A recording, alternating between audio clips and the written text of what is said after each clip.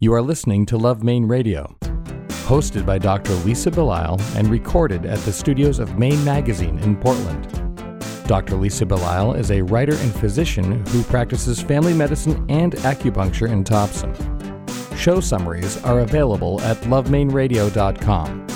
Here are a few highlights from this week's program. I wish that I had had more business classes in college, but I feel like I could describe soil structure really well, and soil chemistry, and plant anatomy, and plant physiology. But beyond that, I didn't leave college knowing how to operate a tractor or how to cultivate. It's just a beginning, but I hope a small step can take you to a big step. So it's a beginning, and I want to see it grow and see where it takes us. This is Dr. Lisa Belisle, and you are listening to Love Maine Radio, show number 301, Farming Flowers and Cultivating Coffee, airing for the first time on Sunday, June 25th, 2017. There is an inherent joy in working with what the earth offers. Today, we speak with Stacy Brenner, who lives, farms, and flowers at Broad Turn Farm in Scarborough. We also discuss the Portland-based Rwanda Bean Company, a company that returns 50% of its profits to coffee farmers in Rwanda, with co-founder Mike Mwenedata. Thank you for joining us. Portland Art Gallery is proud to sponsor Love Maine Radio. Portland Art Gallery is the city's largest and is located in the heart of the Old Port at 154 Middle Street. The gallery focuses on exhibiting the work of contemporary Maine artists and hosts a series of monthly solo shows in its newly expanded space, including Ingen Jorgensen, Brenda Sirioni, Daniel Corey, Jill Hoy, and Dave Allen. For complete show details, please visit our website at artcollectormaine.com. My next guest is Stacy Brenner, who lives, farms, and flowers at Broad Turn Farm in Scarborough with her husband, John Bliss, and 2 daughters. They raise cut flowers and organic vegetables, host weddings, and operate a summer day camp. Thanks for coming in today. Thanks for having me. So I really enjoyed reading about you and your husband, John Bliss, and your children, Emma and Flora. It was it's like this lovely fairy tale. Like you could write a children's story about it. John Bliss and Flora, and you live on the farm and you flower. Correct. I'm guessing that the actuality of it is not so much a fairy tale, but still kind of fun. It's always fun, but it's definitely not a fairy tale. Definitely not a fairy tale.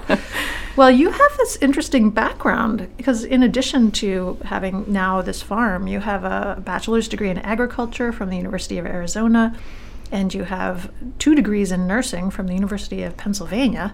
So it seems like you've been all about a lot of different things. Circuitous route. Yeah. Well, yeah. I'm completely fine with that. I mean, I'm a doctor who hosts a radio show, so I have no criticisms. Uh-huh. But tell me a little bit about all of this. Well, I always wanted to be a farmer, so I opted to study agriculture in college. But then I had my first daughter when I was in college and realized that I was pretty smitten with the birth process and women's health. And so I was drawn to becoming a midwife and pursued that route. When John and I met, I was a single mom living in Philly in school, and we decided to throw our lot in together and come to Maine to farm.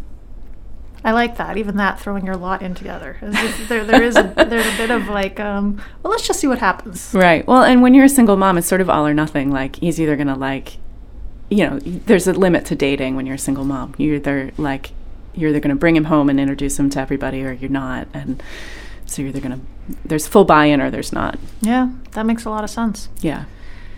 So how did you end up at the University of Arizona? Well, I went to a small boarding school, Quaker boarding school in Pennsylvania for high school, and I was just really excited to kind of blow the top off and go somewhere big and different, and Arizona was as far from Pennsylvania as you could get.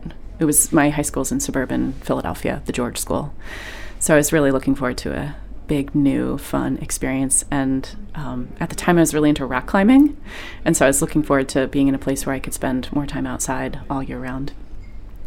So that must have been interesting. I mean, just start with the fact that you went to a Quaker boarding school outside of Pennsylvania. I mean, outside of Philadelphia. That's very interesting just to start with. But what kind of thought went into that? I guess I went as a sophomore in high school, and just really excited to strike out and, leave my parents' house, and I was looking for a different experience than the public high school in our town, and so my parents were supportive of the idea, and off I went. So what did you learn from sort of the Quaker affiliation? Well, the best lesson I had in high school was in my Quakerism class. We did a unit on Helen and Scott Nearing, who are sort of famous back-to-the-land homesteaders that had a homestead in Vermont and also in northern Maine along the coast down east. And so I wrote my senior term paper about Helen and Scott Nearing. They were sort of this embodiment of my childhood idol of Laura Ingalls. So I had this moment where I realized, there's really people that do this. They have gardens and they eat from their land and they milk cows. Well, I guess the Nearings didn't milk cows, but that this was a possibility, that I could do this. And so it sort of like started my wheels turning, and this kind of idea that this was a real possibility. Isn't there also something in Quakerism about listening to your own voice and listening to what's coming from inside of you as far as creating your own path? Yeah, there's lots of work around introspection and sort of seeking the light within to guide you forward. So your light guided you over to the University of Arizona, and you have this agricultural degree, and then you went into nursing for a while, and now you're up in Maine. But it seems like in an interesting way, all of these things probably intersect. Yeah, I do think that they all have an element of nurture to them that is fulfilling and rewarding on a everyday and a big picture level. And the thing I have realized about the role of being a midwife and walking families through the process of having their babies, becoming a family, especially for their first, it's this really big moment for them, but we spend a lot of time building the relationship leading up to the birth so that there's trust and comfort. And then you have that big moment, but it's really about the relationship building. And so when I'm doing the work of farming and building relationships with clients and customers, particularly around flowers and people's weddings, I've realized that it's incredibly similar. It's all psychology. It's all big moments. It's all about being present and creating trust and space for these families to come together around what is a significant ritual. And so that's pretty similar. It's just basically, being a guide. And so whether the medium is birth or flowers and a wedding, it has been for me quite similar. The stakes are a little different. Well, I mean, yes, you obviously want to come out with a healthy baby, but you also want to come out with a healthy relationship. Exactly, yeah. I think the product of the flowers, it's the stakes of the flowers are less, it feels like a lower risk than being present for the Yes, certainly birth. If you don't give them exactly the flowers they need, that probably isn't going to cause problems in their future marriage relationship. Right. Hopefully. I love this. One of the things that I really enjoyed about being a medical student and a resident was birth. Was really that whole process. But it wasn't just the birth. It was the starting from the beginning. Exactly. And a lot of times people, if you're a midwife or a family doctor, people before they even get pregnant. Exactly. So you're actually there as the ground is being created fertile, I suppose. Right. Yeah. Which is that whole, and there's a cyclical nature to it as well, because you get pregnant, you have your pregnancy, you give birth, and then most people or many people will do it again. Right. And there's a bit of that also in farming. Totally. Very cyclical, very seasonal. We get, we like to think that we've been doing this for 16 seasons, and we've had 16 chances to plant some tomatoes. So we've only really had 16 tries at getting it right. And it's, birth feels similar. You sort of get 1, 2, 5, depending on how many babies you opt to have. And really there's so many right ways. It's just about getting to a good end result of a healthy baby or a healthy vegetable or a nice flower at the end of the process. But the cyclical nature is super appealing.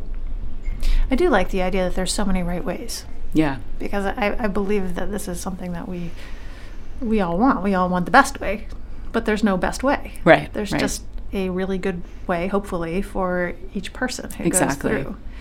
So Is there also some element of that in working with the families that have their weddings at Broad Turn?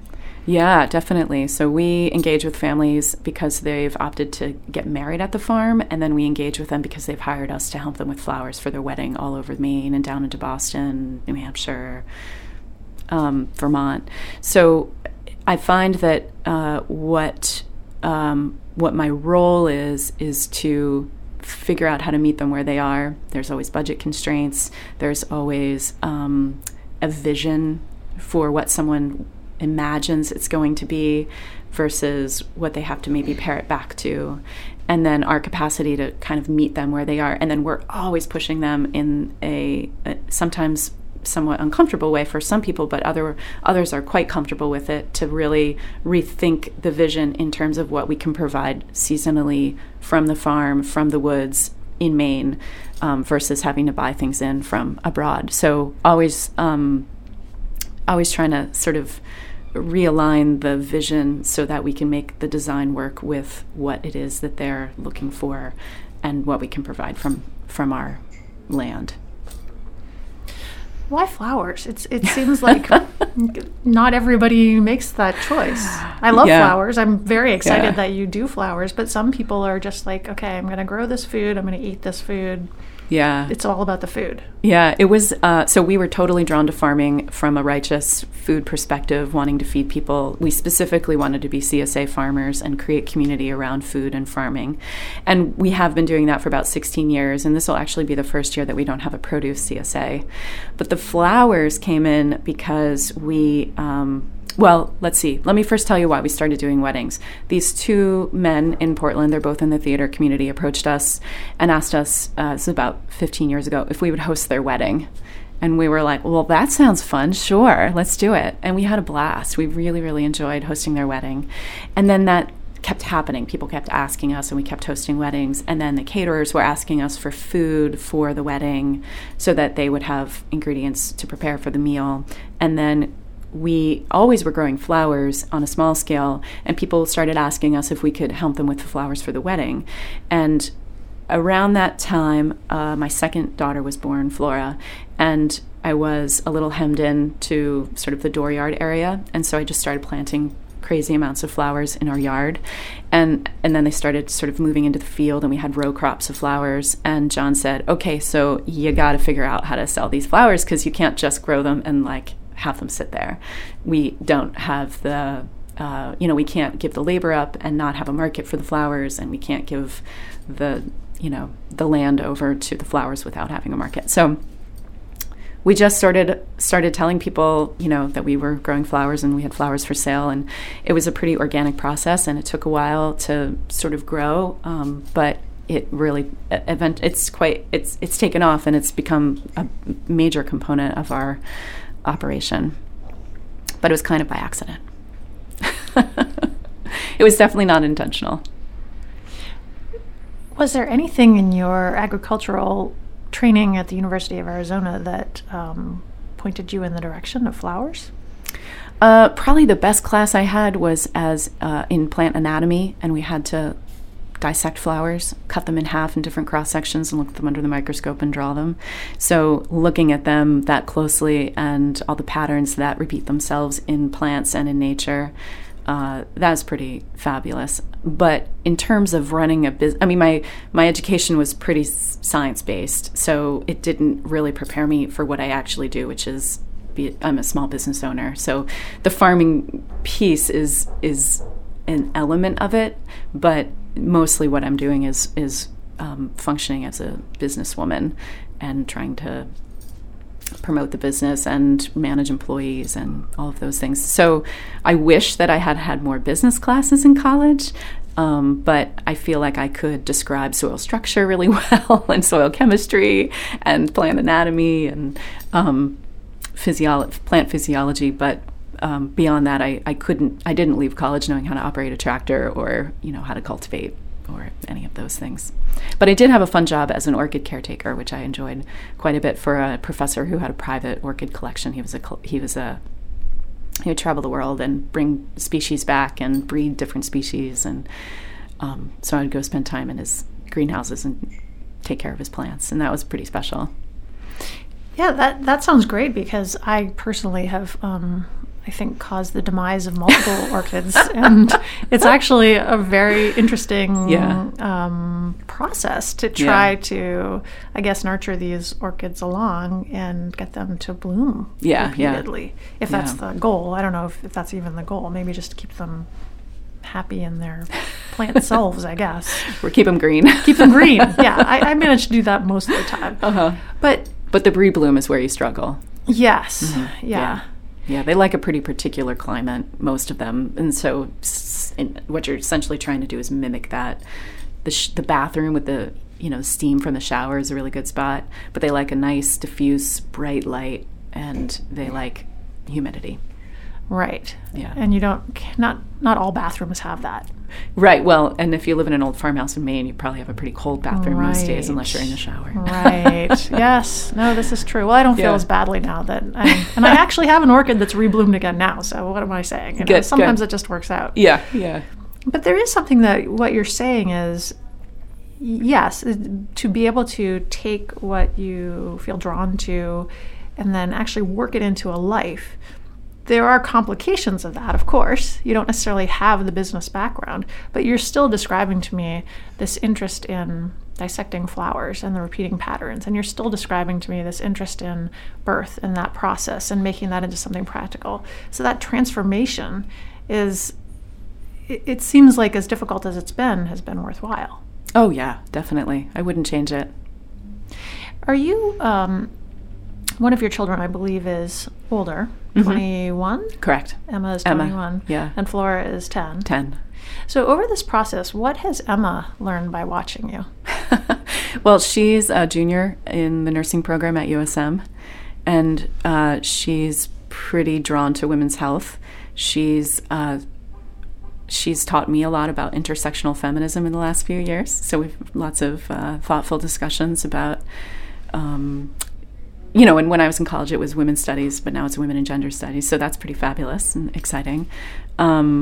So it's interesting. I find I learn more from her these days than I imagine she learns from me.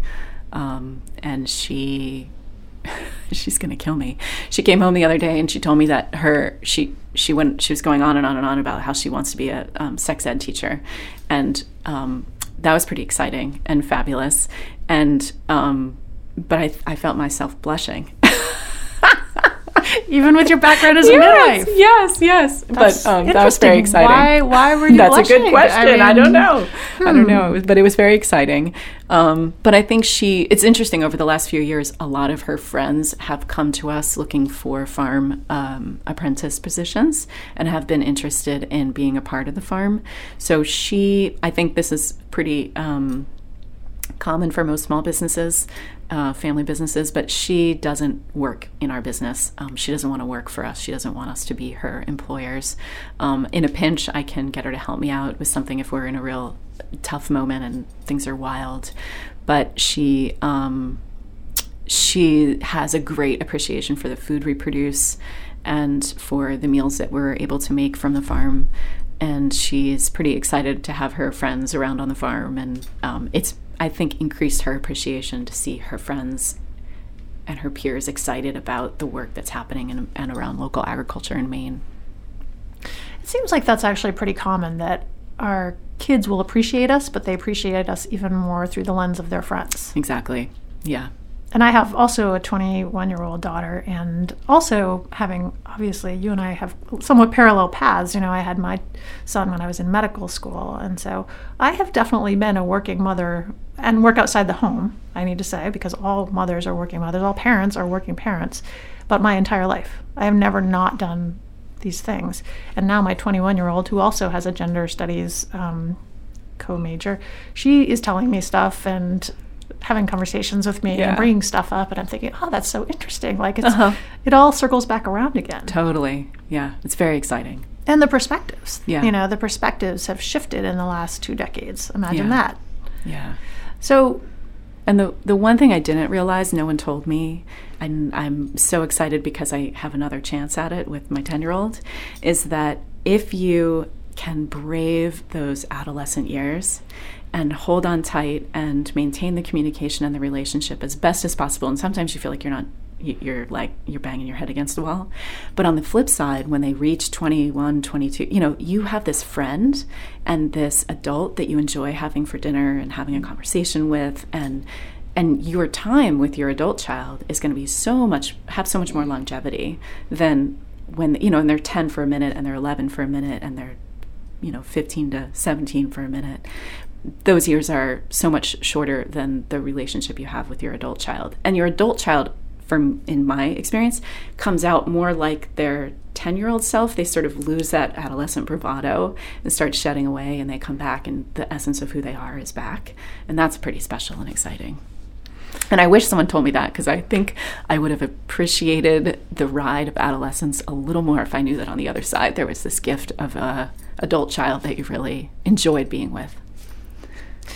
Yeah, I mean, I have 3 kids, and my youngest is 16, and I had 9 younger brothers and sisters, and I think I had a sense of that, but I think while you're going through it, there's just, it really doesn't matter what somebody tells you. Right. You just have to kind of dig in and show up and be willing to ride the storm a little bit. Yes, yeah. But, I think there's something that you're saying that's bringing something up for me, and that is that typically adolescence has this very specific, I guess, juju around it in our culture, that we all believe that all teenagers have to be rebellious and they're all going to slam their doors on us, and that we should just leave them alone, and they're all going to do the things that, quote, teenagers do. But I actually disagree with that. I actually think it is possible. Teenagers are very difficult, but it is possible to hang in there. It is possible to have an ongoing relationship. And I agree with you that you can get to the other side and have this really wonderful relationship with another adult that happens to have been your child. Yes. Yeah. And I don't think they want you to leave them alone. I think that's true. Yeah. They want to know that they can push this boundary and they're going to hit it, and then someone's going to come back and give them feedback and check in with them and be present for them. But they don't want to hit the boundary and then just keep, they don't want to hit it and keep going. They want to hit something and feel secure and stable and know that there's home. Yes, I absolutely agree with that. I mean, there is something about what we're describing which is also related to farming and growth, which is this investment, this ongoing investment in things like soil or in employees or in relationships with people who come to the farm. Mm-hmm. I mean, it really is, there's a persistence that's needed in any of those situations. Right. Yeah, soil's really interesting. I think that's a great topic. What we're learning about soil management, and especially with organic farming, but with all farming, is that there is this fabulous layer at the top of the soil first couple inches, where you have this really rich soil microbial environment, and you really want to manage that environment as well as possible, because that's what allows for all of the nutrient absorption to really happen well, and for moisture retention in your soil and for your soil structure to stay strong. And so tending to that for many years builds the nicest, thickest, richest soil microbial environment that you can find. And that's what really yields strong and successful farms, because they tend that soil well. And do you notice over time differences in, say, your flowers? Yeah, so it's interesting. We have all different kinds of ways that we produce different crops based on how we're planting it, whether it's going in direct seed or whether we're starting it as a transplant in the greenhouse and then transplanting it out into the field. Some of our fields get covered with a thin layer of plastic on the row where the plant is going to be planted, and then in the walkways we layer, so neighbors and landscapers drop fall leaves off for us, and then we'll mulch those walkways with the leaves. And we've come up with a system that we can mechanize with some large farm equipment, and that way we're not asking people to take wheelbarrows down the field, which is what had initially been happening. And so under those both the plastic and the leaf mulch layers, you're not disturbing the soil, so you're really allowing that microbial environment to develop. So every time you weed or scratch or till or do anything with that first layer, you're disturbing that environment. So you wouldn't do it as infrequently as possible. And so the flowers are all grown primarily on that model, and that field is just as rich as can be. It has a really nice high organic matter level, and it always seems, when we do the soil test each year, it always seems to come back pretty optimum conditions, and so that's exciting. And versus some other fields where we manage, where it's on bare soil, and we're weeding and cultivating and scratching the surface to kind of keep the weeds down, and with minimal tillage, we're able to still manage a nice soil microbial environment in those fields, but the ones that are covered and mulched are far superior. Well, I feel like you and I have a lot of things we could talk about, but I need to throw out a question about compost, because everybody who listens to the show knows that I love compost. I'm a huge fan of compost. How about compost on your farm? Yeah, so we got big on compost. A few years ago, we got an NRCS cost share grant to put in a cement pad, so that way we can minimize runoff of nutrients on the compost pad. So the pad gets layered with anything nitrogenous, so any poo-poo from the cows and the sheep. We keep a couple dairy cows that we milk for a family. And then we do buy in some chicken manure, and we'll mix that with these leaves that we're getting from neighbors and landscapers, along with any vegetable scraps. Like yesterday, we cleaned out our walk-in cooler from the winter from storage crops that had started to go by. So all that gets mixed in. So you want this really great balance between carbon and nitrogen, so that you're getting a really hot pile. And for an organic certified compost material, you need to heat that up 3 times and turn it. You're turning it and heating it 3 times in order to make sure that the entire pile has reached temperature and that you've killed off any pathogens that could be dangerous. So the interesting thing about compost that people don't talk about is finished compost will be cool. It will have cooled down, and it is a product that can add organic matter to your soil. So it adds fluff, and then that gives you more capacity to hold nutrients, and it gives you more capacity to hold moisture. But when it's cool, it means that the nutrients are gone because you burned them off. So you actually don't have much left in the way of nitrogen or phosphorus or potassium in that compost. You might have some micronutrients, but what you're adding is organic matter, so you're fluffing your soil up, and you're adding an environment that makes it really favorable for your soil microbes to grow. So what you want to do is you want to fluff your soil up, and then you want to be able to add whatever fertility you're going to add. And so if you're using unfinished compost, or it's still a little bit hot, or you're going to put manure on your field, for organic certification, there's a waiting period for when you can harvest your crops, so that you're not exposing your customer to any potential pathogens.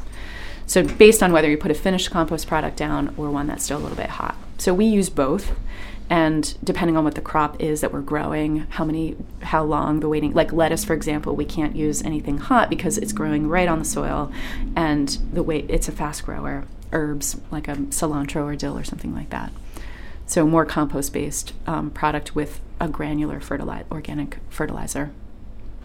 Well, now I'm very glad I asked that question, because I've learned something even more about compost. Yeah. I think the industrial compost programs that are popping up around southern Maine are super exciting. I completely agree. Anybody who's not composting has no excuse now, because they make it very, very easy. Yeah. Well, Stacy, I am excited to have had this conversation with you. It makes me want to go over to your farm, and when the flowers start growing, be right there to pick them. I love flowers. So I encourage people to look into the work that you are doing at Broad Term Farm in Scarborough. I've been speaking with Stacy Brenner, who, along with her husband, John Bliss, and 2 daughters, lives in Scarborough. Actually, one daughter's, she's still living with you? Oh, yeah. Still living with you? She is. Great. She likes the food too much to leave. Well, that doesn't surprise me at all. Keep up the good work. I really appreciate your coming in here today and having this conversation, and good luck with your growing season. Thank you, Lisa.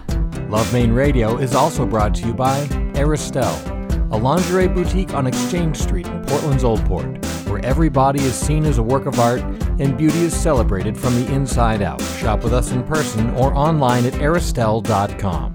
It is my pleasure today to have in the studio Mike Muinadatta, co-founder of the Portland-based Rwanda Bean Company, along with Nick Mazurowski. The company buys coffee beans from coffee farmers in Rwanda and invests 50% of its profits back into the communities from which it sources the coffee. Thank you for coming in today. Thank you for having me. Why did you become interested in coffee? That's a good question. Coffee back home is the first product that the country exports, and 85% of population there lives on agriculture. So everyone who really needs, some people who need like some kind of resources of income, they get involved in coffee.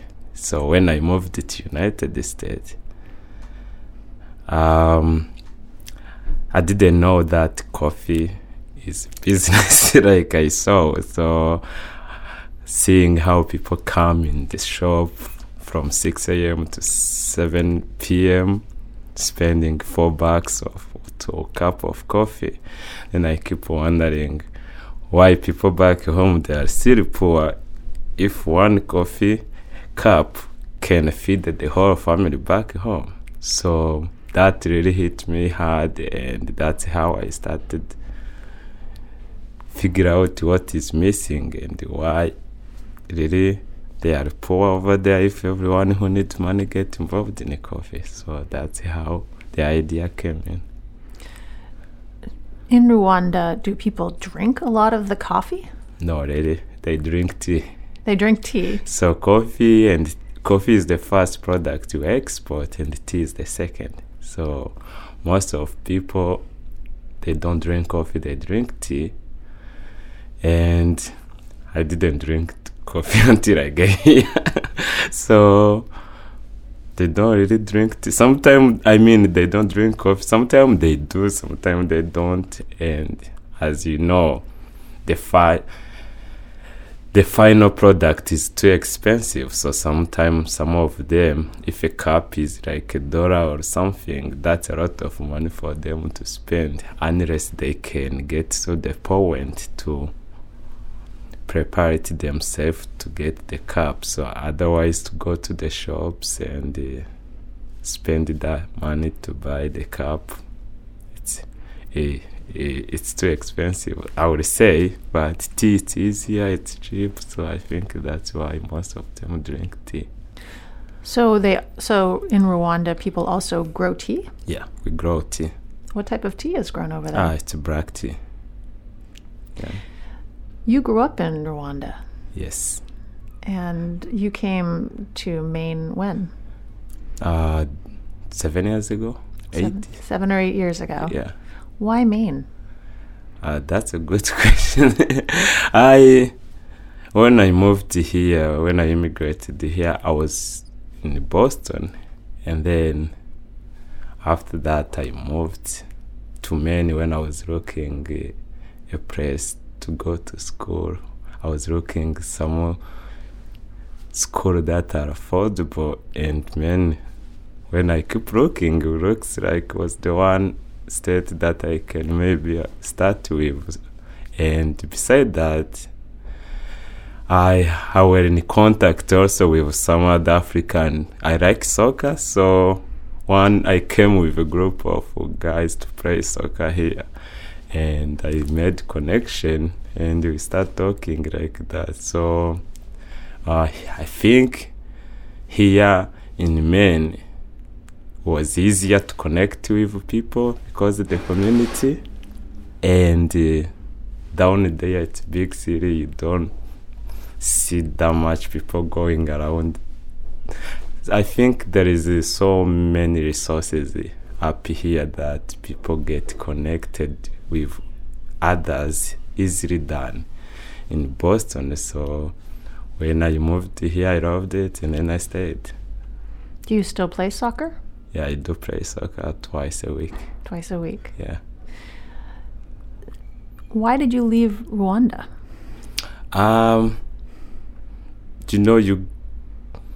We had the history, and that history, it was somehow affected some people in any ways. So some people don't have family, they're still looking. a place where they can start life. Some other people are struggling with the post-genocide conflict that were still going on. So there were so many reasons that people can leave the country. So it was one of that. And what about your family? How was your family impacted? My family,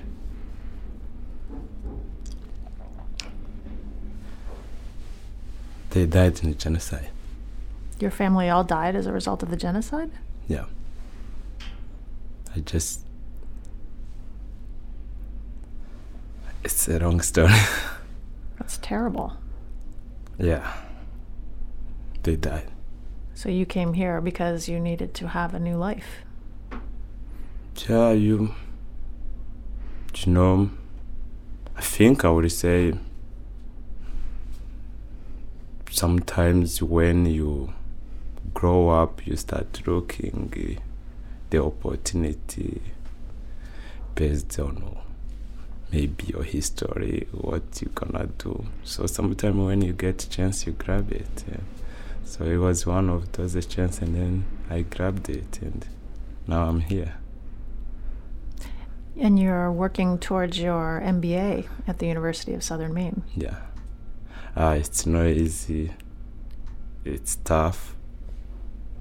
Because, you know, when you move here speaking another language, and then you try to get education in a language you didn't grow up with speaking, which is in higher education, so it requires so much resources, and you have to focus. And so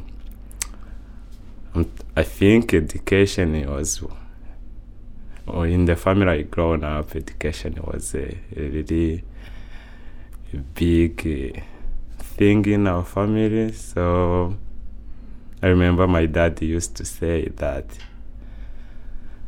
you can lose everything in life, people can take, because whatever was going on with the conflict, people lose their jobs, people lose their homes. And he always say, you know, we can struggle, but when you go to school, you can start over and try to. So I never lose that focus, and that's why also in the percentage as we grow, we're gonna be giving back to the farmers. A portion of it is gonna be to help other kids over there to go to school. So the 50% of the profits from your company, that's part of what you're hoping to accomplish. Yeah, there is so many things to accomplish with that 50%, because sometimes people don't know how value $1, what impact $1 can make over there. So with that 50%, we are looking to find a way to help farmers to be more sustainable, help them get connected to this market, produce a good quality of the beans, but also help them improve their lives. So that includes some of them, even if they are in a coffee business, they can't afford to send kids to school. So sometimes those farmers, their children are relying just on that coffee business, and so that means if they can afford to go to school, when they grow up after they finish elementary school or high school, they start helping their parents, and somehow they end up in that way. And the country is coming over whatever the tragedy they went through, and they try to develop the business where everyone is involved. And I believe education is one key to help the country, society grow more. And I think education can reduce that 85% of population relying on subsistence agriculture, create more jobs, and so it's just a beginning, but I hope a small step can take you to a big step. So it's a beginning, and I want to see it grow and see where it takes us. So when you go to a coffee shop and you see somebody spending at least $4 for a cup of coffee, and you know that $4 back in Rwanda can feed the whole family. Feeds the whole family. A day. For a whole day. And then maybe someone is buying 2 cups a day. So that's like a meal of 2 days. That's how I try just picturing. And then I'm like, how can I sell more coffee so then I can... So you can send more dollars over. We don't focus just on giving back, because we also buy the beans at a premium price. So because we are not buying through the middleman, so we're bringing in the beans direct from them. But the whole system is to help them.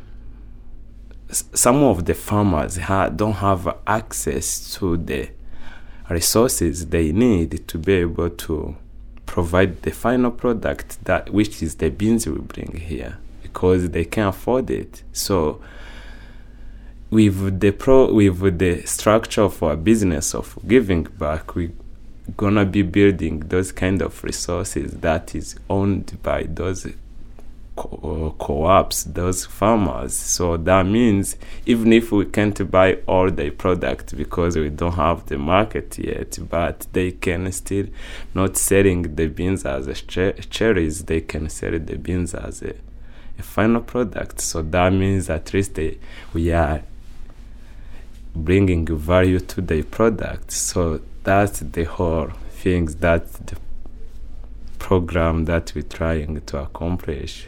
We're still figuring out how to make it happen, but I believe this is our 3rd year, and I believe we have run, because when I came in the coffee business, I didn't know anything about coffee, so I run every day. I speak to them every day, so I speak to people who drink coffee. I know people want like really good coffee here, and I know people have to feel like what they are spending is getting back really to the root where those produce where those products they are eating or drinking come from. So I try to be like a bridge that connects those farmers and the consumers, and see where it takes us. Where is your coffee sold now? We are online on our website, so people can buy the beans on roasted coffee on our website, and then we ship to them. We are also we do wholesales in local stores like Scratch Bakery in South Portland, the Farm Stand in South Portland, Rory's Natural Market, both Portland and Scarborough, the Iron Cheese in Scarborough, Cheese Iron. Oh, the Cheese Iron in Scarborough, yes. Yeah. We are in Aurora Provision in West End, AC Store up here on Washington Ave, Arabica, in a few restaurants we are Evo, the King's Head. So we are in those small shops around the city, but we hope to expand it as we grow. Your co-founder is Nick Mazurowski. Yes. And are the two of you responsible for getting the coffee into the wholesale locations or into the restaurants? Are you the ones who are convincing people to put your coffee out there? Yeah, we go there door by door. We talk to them. We have a few tools that we use, media, and we try to get the order out, so, and then we know the coffee is really good, so we know when it gets in their hands, at least there's a big chance they will have it. So we try just to get the order out and see what happens. So once people try the coffee, then they'll keep buying the coffee. Yeah, because what we focus on is the quality first, and then all other things it comes after. Because if we want you to drink coffee and we want it to have impact, first you want to make sure you are drinking good coffee, and then you feel good about what you're doing with it. So once we get the coffee there, our job is done. We are waiting you to see if you really want to keep drinking it. How many other people work in your company?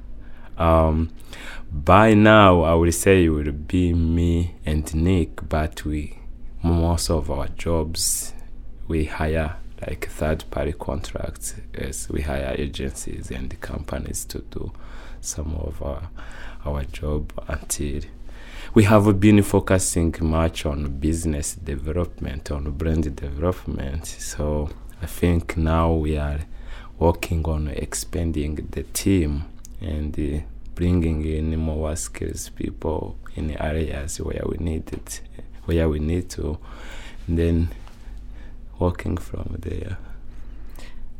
How many farmers do you work with in Rwanda? Right now we are working around 300 to 400. And these are farmers that work within a cooperative? Yes, that's one co-op. That's one co-op. Yeah, in one region. So we had to start. There is more than 200,000 farmers in Rwanda, and of coffee farmers. And Rwanda, it's a small country. It's a third of men.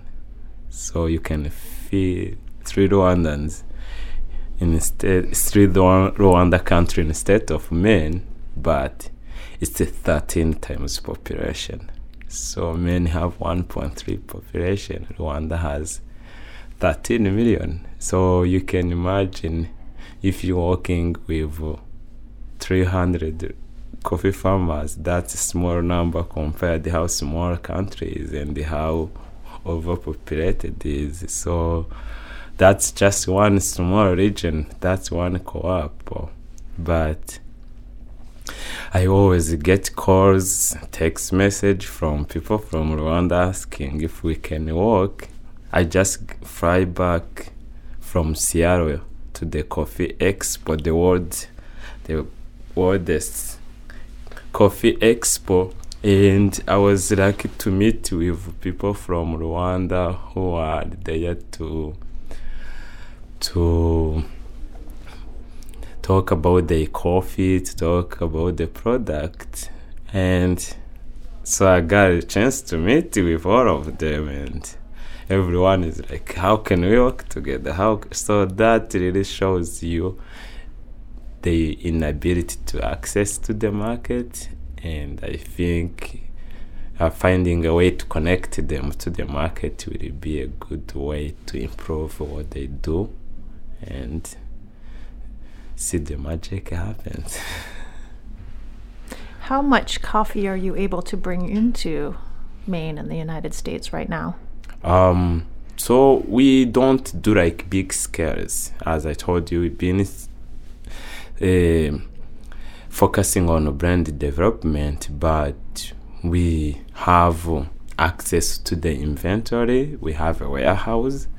So we have been focusing on bringing in the quantity of the beans that we are able to move, but we can bring like containers and containers.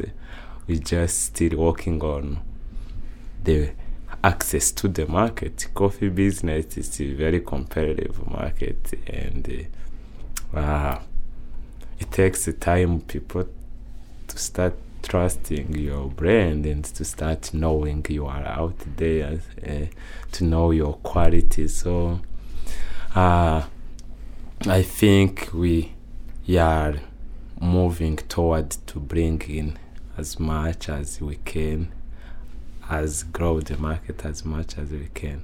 We are right now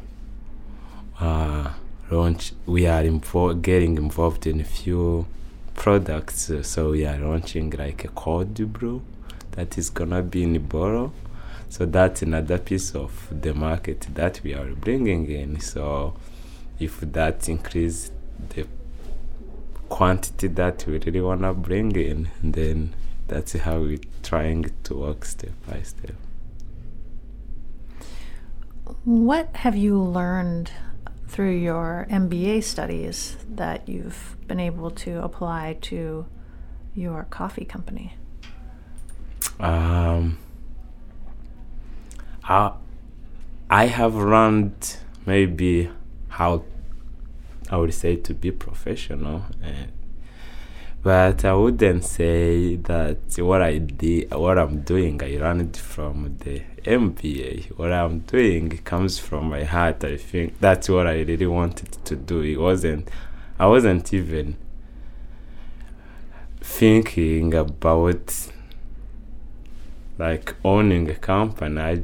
When I saw the coffee situation, I just say I want to do something. So either from school, but it's not, I would say it's not like skills that I learned in school that I'm applying to the business. No, really, it's just things I love to do. I like to do something socially that have impact to people and makes me feel good, and I like to be connected with people.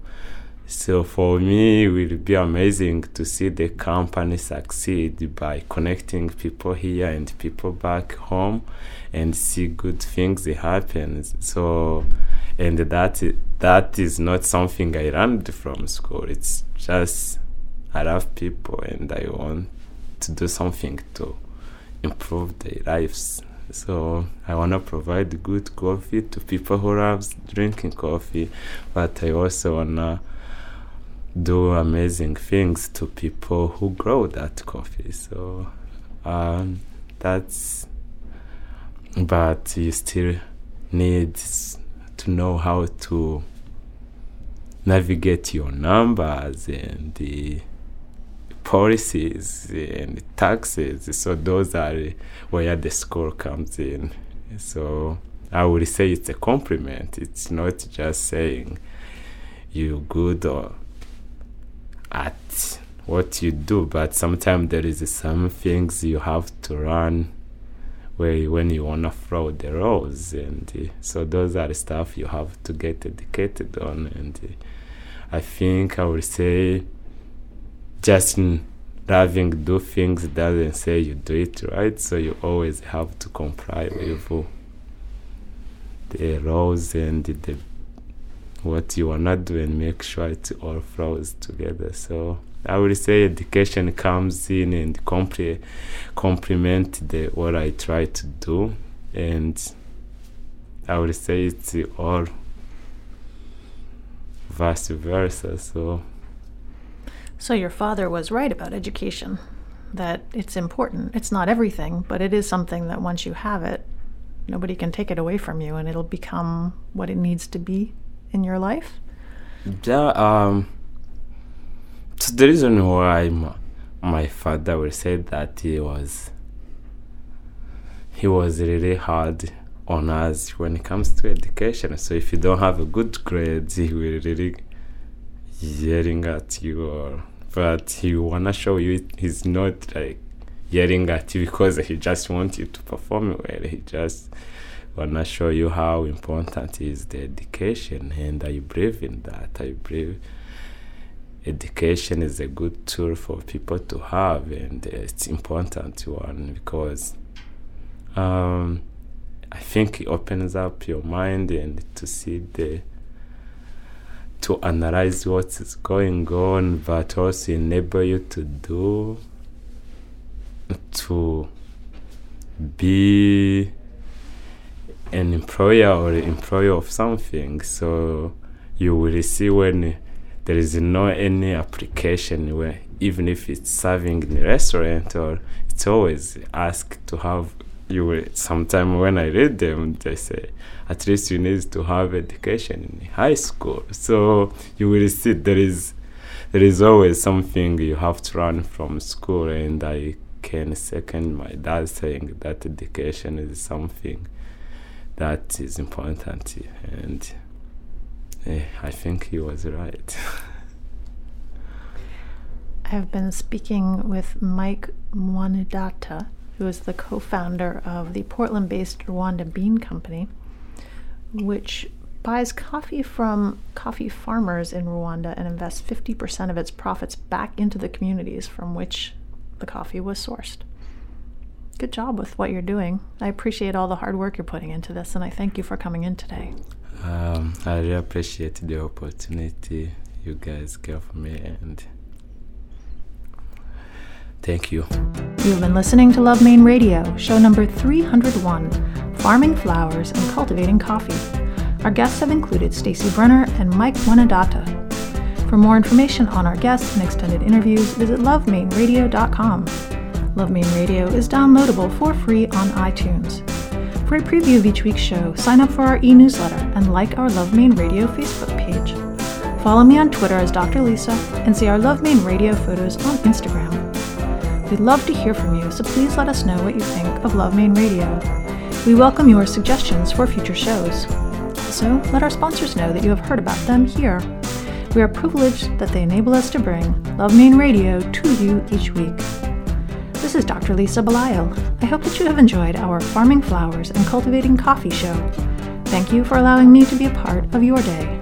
May you have a bountiful life. Love Maine Radio is brought to you by Maine Magazine, Aristelle, Portland Art Gallery, and Art Collector Maine. Audio production and original music by Spencer Albee. Our editorial producer is Paul Koenig. Our assistant producer is Shelby Wasick. Our community development manager is Casey Lovejoy. And our executive producers are Kevin Thomas, Rebecca Falzano, and Dr. Lisa Belisle. For more information on our production team, Maine Magazine, or any of the guests featured here today, please visit us at lovemaineradio.com. Here's a track from Spencer Albee's new album, Relentlessly Yours. In stores and online now at spenceralbee.com.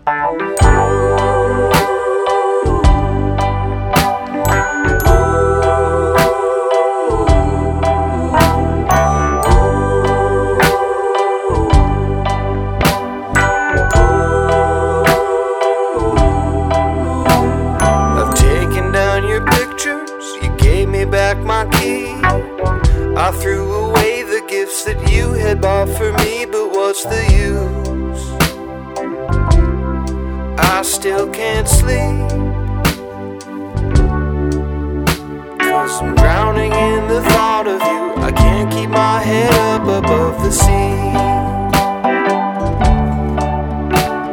I used to think you'd come about, but now I got it figured out. I am giving up the life, the memories of you and I. Too much, Crying on my pillow, too much, staring out the window. I'll be moving on, 'cause you're already gone. I tried to make it up to you, there's nothing I can say or do. too much, Thinking about my problems, too much, wishing I could solve them. It's just too much for me to bear. It's just too much for me to bear.